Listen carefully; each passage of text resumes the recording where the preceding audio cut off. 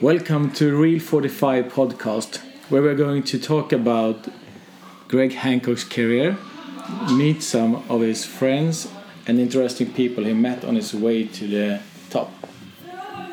Wow. I'm Stefan Janell, and of course I have Greg here too. Hi. Hey, Stefan. What's happening? We're just making a podcast. That was a pretty cool intro. I like that. Thank you. You put me on a pedestal, too. I think that's even more cool. That was the meaning of it. Can you tell me something about this podcast idea? How much time do you have? Like 45 minutes. Oh, okay. All right. That sounds good to me. It's all about the 45, huh? We got to roll with it. Yeah. Cool. Absolutely. I like it. We're on the same page. You know what? It's random, man. I mean, now I've been bouncing this idea off a lot of people about what we do and just to tell them what we're thinking about. And it's been really mixed emotions. Some say it's really cool and some just go, you're going to what?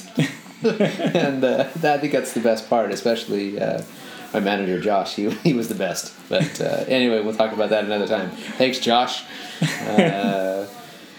This was an idea thrown at me about a year ago. You know, what are we now? We're in October 2017. Yeah. So roughly October, November 2016, my wife threw the idea at me that you should do a podcast. And I Just did. like that. Just like that. I was thinking, you should do a podcast. What? I did the same reaction. What for me? What am I going to talk about? She's like, you. I can't talk about me. I'm terrible at talking about me. I like to talk about what I do and tell people, you know, about the sport, whatever. I don't want to talk about me. For me, that's boring. But anyway, long story short, it was a back and forth, and maybe you should find a cool partner that you guys share common, common resources or common situations or, you know, sporting life or your lifestyle or, you know, maybe a Swedish guy who lives in the States or maybe, you know, because you're based in Europe and share your thoughts or your racing moments and your life in general. So, I mean, literally they went back and forth and I couldn't see the reality of it at all. And she would bring it up every once in a while and bring it up every once in a while. And pretty much all year she just drops out the occasional piece of bait.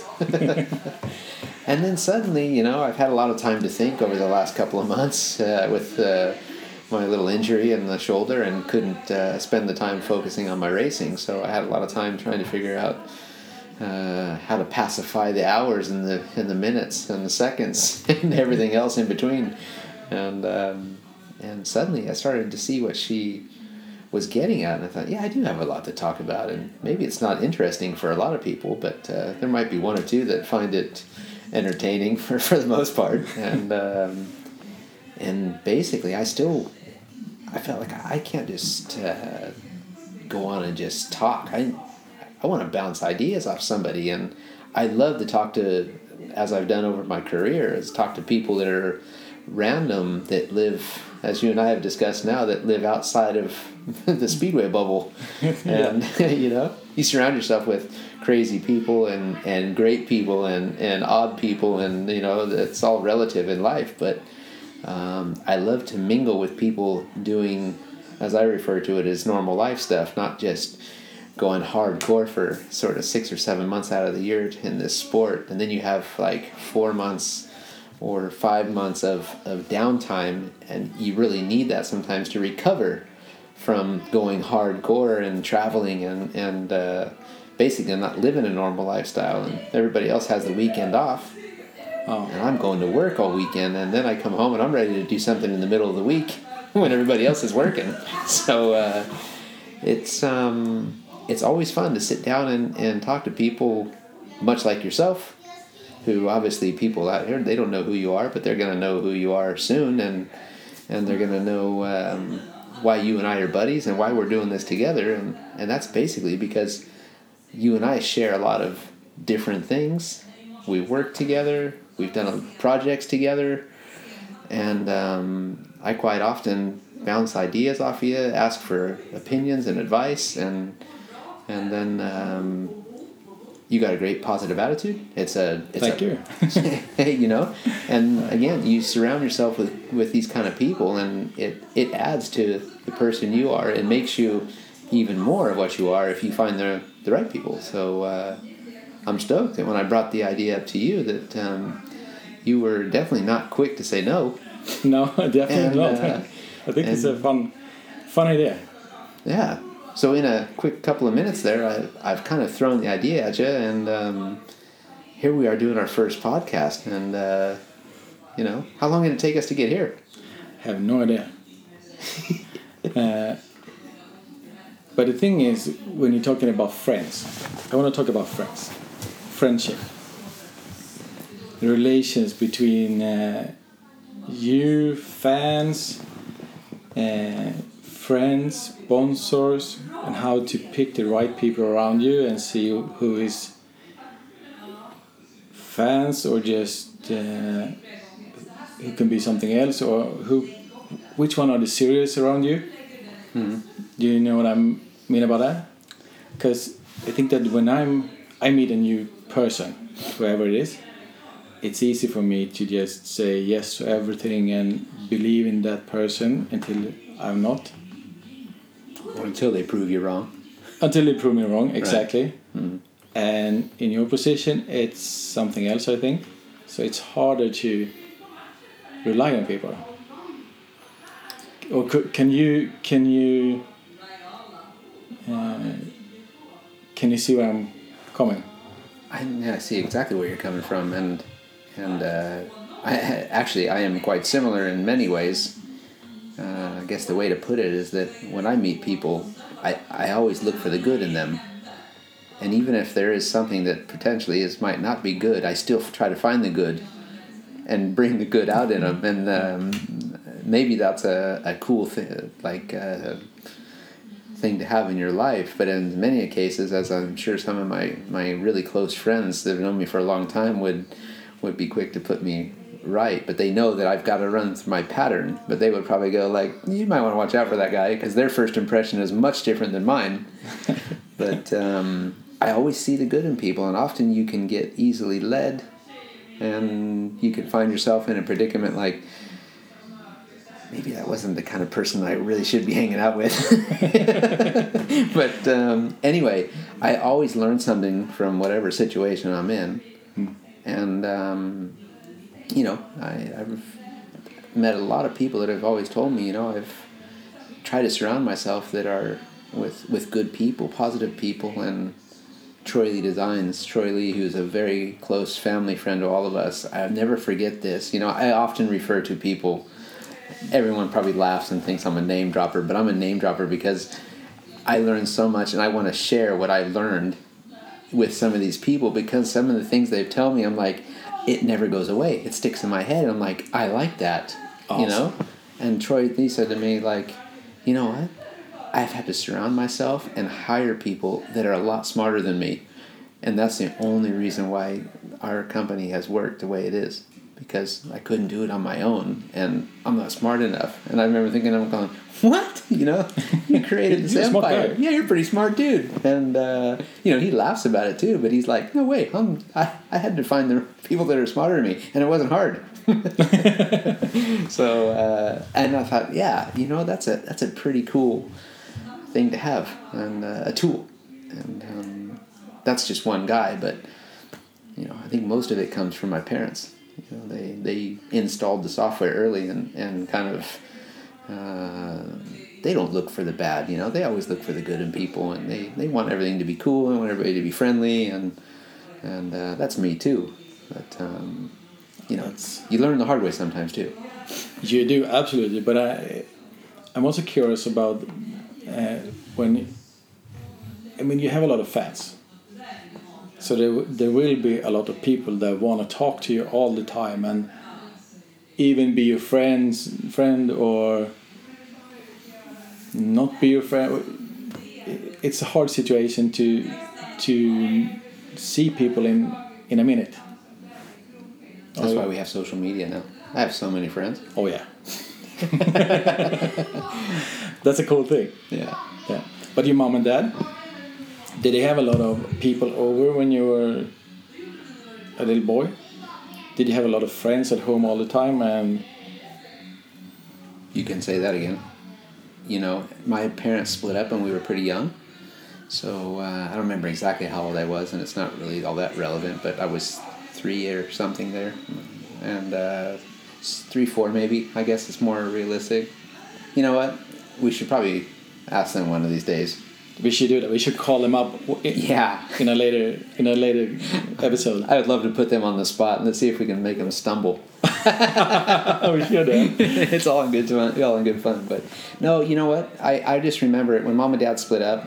We obviously spent all of our time as kids. My brother and sister and I spent most of our time with Mom, and we were with my dad on every other weekend.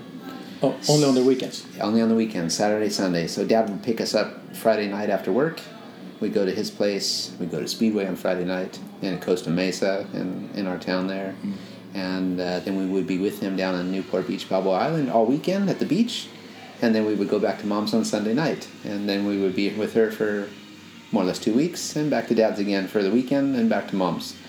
So when we were with Dad, it was action-packed. We had 2 days, right? So it was like, get as much in as you can, and there was Speedway, there was at the beach surfing or boogie boarding or whatever you did. It was riding bicycles with all my buddies that lived quite close to my dad's, and we were surrounded by the Speedway crowd, which is, you know, many of the people that are probably listening to this because they know who we are in Speedway is Bobby Schwartz, Bruce Penhall, John Cook, Dennis Segalis. These might not be familiar names to you, but this is the cool part, because by the time we're done with this, you're going to go, I know that guy. But and then my mom, on the other hand, you know, she was a single mom at that stage. You know, she had her boyfriend, 1 or 2 boyfriends here or there, and throughout our growing up period, and they had kids too. But you know, regular work weeks were solid. It was school, it was work, but the weekends would come, and yeah, she had friends over like everybody does, and you know, they like to entertain, they like to have a good time. So yeah, pretty much we had people around.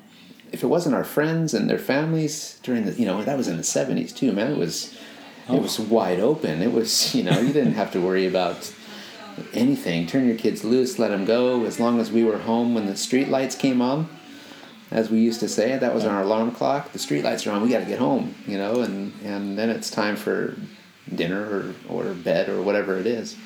But that was our alarm clock, and Wow. There was always something going on. But that means that you lived at your mom's house for 2 weeks because you had a school where near she lived, or did your dad do anything else in the weekend? Not on the weekend, in the weeks. Both of them obviously had their own jobs. My dad had his own business when we were that small.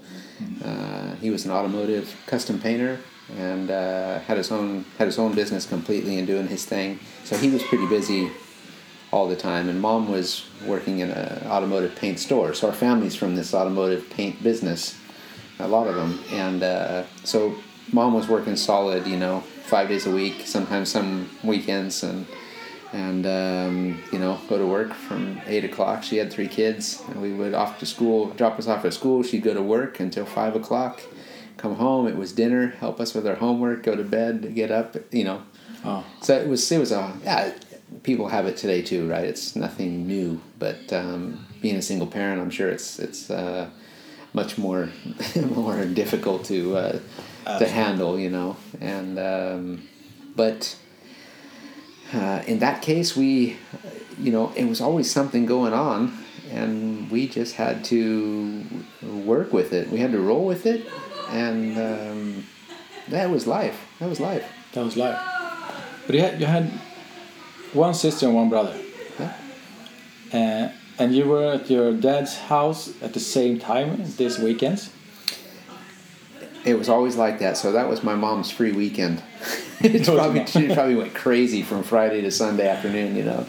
But my brother and I and my sister would always go away with Dad on every other Friday. My brother is from my mom's first marriage. She was married once before, my dad. And but my dad more or less raised him. He's 5.5 years older than I am, but his dad had moved from California to Chicago when he was pretty small. So my dad pretty much raised him, and he was involved in Speedway, a racer himself, super talented, really good.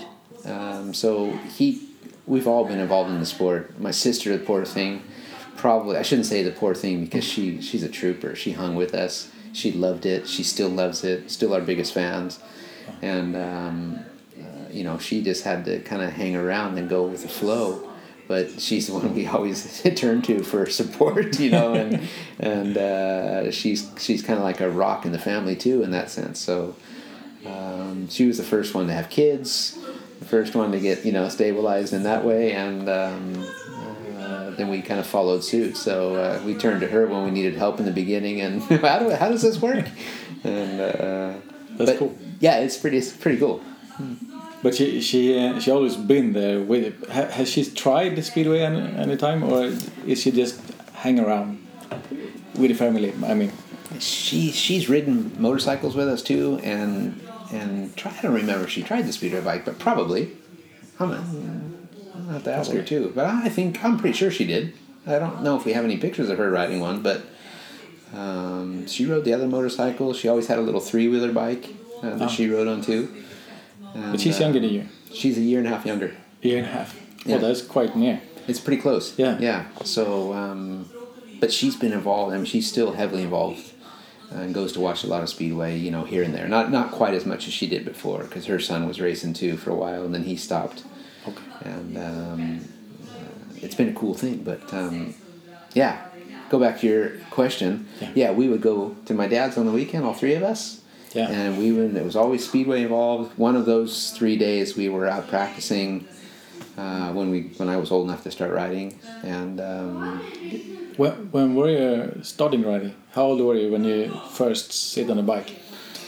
Ooh, my dad started building me a bike when I was about 6, and I remember it felt like the longest period of my life. When he's building it? When he was building it, because it was custom. Everything was custom, You don't just go to the store and buy the parts and put it together, or buy a complete bike. It had to buy the frame parts, find the wheels, the tires, the handlebars, the seat, and he made his own fenders, mud guards, as you say. Is that the way your dad does it, or that's how it was? You couldn't buy that's how a complete bike. That's how it was. That's how it was. So you didn't, and really some of these junior speeder bikes today are still the same in the U.S. You've got to build it yourself or find somebody that's got something left over. However, in Europe now it's growing so quickly these days that you can buy it. Oh, so you can buy today. A bike. You can buy a bike. You can buy a bike today. But that time, no. I just remember that period of him building a bike felt like 20 years, and it probably took a year from the time, or maybe it was only 6 months that I can remember. But I was 7 when I really started to get a feel for it and started riding motorcycles more. And 8, I was really hardcore practicing, and 9, I was racing. Wow. So in 2 years, from the first time you sit on a... Pretty much. Wow. Probably have to confirm that with Dad exactly when, but it feels like so much happened during that period. But I think that's pretty much right. Cool. Do you remember when you... I can think that it's really hard to get the bike up in that speed so you can put it on slide. If it's easy to just turn left... In my bubble? In your bubble, if you look at it, but it looks so hard to just get it up and sliding and then control it. Can you remember when you did your first slide? Oh yeah, like yesterday. Did you? And it was and that slide was probably the wheel moved, an inch or something. But I was sliding. You were sliding. I was sliding, and and I even see it with my kids now. When they first started riding, and they get the tire just kind of moves out from underneath them a little bit, and they're like, "Did you see that? I was sliding all the way around the corner." And it's so cool, so innocent, and so honest. And I can remember it. I can't say exactly the date of it, but I can remember the practice session. I remember the bike, boom, just doing one of those. Can you remember if it was like you have been practice for all day, and then in the end of the day you just got it, or did you get it in the beginning of the practice, and you can 100%. It was all day, and I got it in the end. One little section, because that's my life in a nutshell. I don't ever do anything the first time right. I have to study it. I have to try it 100 times before I'm thinking, okay, I got this now. Okay, now I can try and slide it. And that's totally me in a nutshell. But that's something really cool, because you don't give up. As I say it, you just... Yeah, for sure. I'm having a hard time giving it up. Yeah, but then when you know it, you know it. I started at such an early age too, and I think in anything they always say practice makes perfect, for sure. But I mean, I'm probably taking the age to another extent when you look at it this way. But yeah, I started young, so for me, sliding sideways to the left is such a natural feeling. Everything I do, I feel like I want to get sideways, and it's like if you're driving the car and you just make a small little left-hand turn, you just want to tap the gas on the car and you just want to send the back end out and for a second, and even if it's just a second, it just something about that feels so good and so natural. So it's even just to kind of slide over in the chair, I always want to throw it sideways for a second. I can understand. I never tried this sport. Not yet. Not yet. That would be in like episode 154. These episodes could go fast. Oh yeah. Prepare yourself. I think so, yes. And I think that this is the end of the episode 1. And this is just a taste of what is coming and how honest and open you will be in this podcast. And I think that we have started somewhere in California when you was born, and in the beginning where you started to testing and racing with a speedway bike. And in next episode or in near future, we will talk to you boys too. Super cool. And maybe we should save it, but the name of our podcast, Real 45. Oh yeah, of course. There's a cool... I don't know if we should talk about it now or save it, but... We have 5 more minutes. Do we? Yeah, I think so. Oh, let's roll with it then. So, going back to your original question is why we're here and what's going on, why this podcast. And then you have to think, what are we going to call the podcast? Just call it Hancock, or call it 45, or call it Greg and Stefan's show, or what are we going to call it, But in a way, it's... People have asked me for years, and guys that are write books and or authors or whatever want me to write a book, and I always think I don't have enough to say, And the other reason is I don't know if it's enough of an audience to do a book. Maybe it is. Maybe it's just me, but I want to start thinking about this, and why not tell the story? Let you hear it from the horse's mouth rather than reading it from the horse's mouth, and. Here's where we came to the idea of Real 45, because, my whole life I've been recording this whole run on a big reel, on a wheel, and that wheel is in my head, right? Yeah. And, you have a few pieces laying around that are persistent or consistent reminders of what's happened over the years, whether it's a photo or it's a trophy or it's a medal or it's a certificate, or it's it's a wedding ring, or it's a couple of little soldiers sleeping in beds in different rooms. There's a lot of things that are on the reel, and I just decided that I kind of want to rewind the wheel and tell people my story. Whether you want to hear it or not, I'm just going to talk, and you can plug in and plug out whenever you want. And if it means anything to you, cool. If it gives you some sort of inspiration, as you and I discussed. It's all for us. We're inspired by so many cool things. We're motivated, and I'll share my story. You can listen to it if you want, but this could be a long run of episodes, and that will be periodic. And but what we're going to do in between, what our plan is to do in between, is going to be even more cool. Absolutely, and I think that we are going to talk to some of the guys or girls that you met on the way. You will also share some pictures and videos and things that happens along the way on Instagram and Twitter.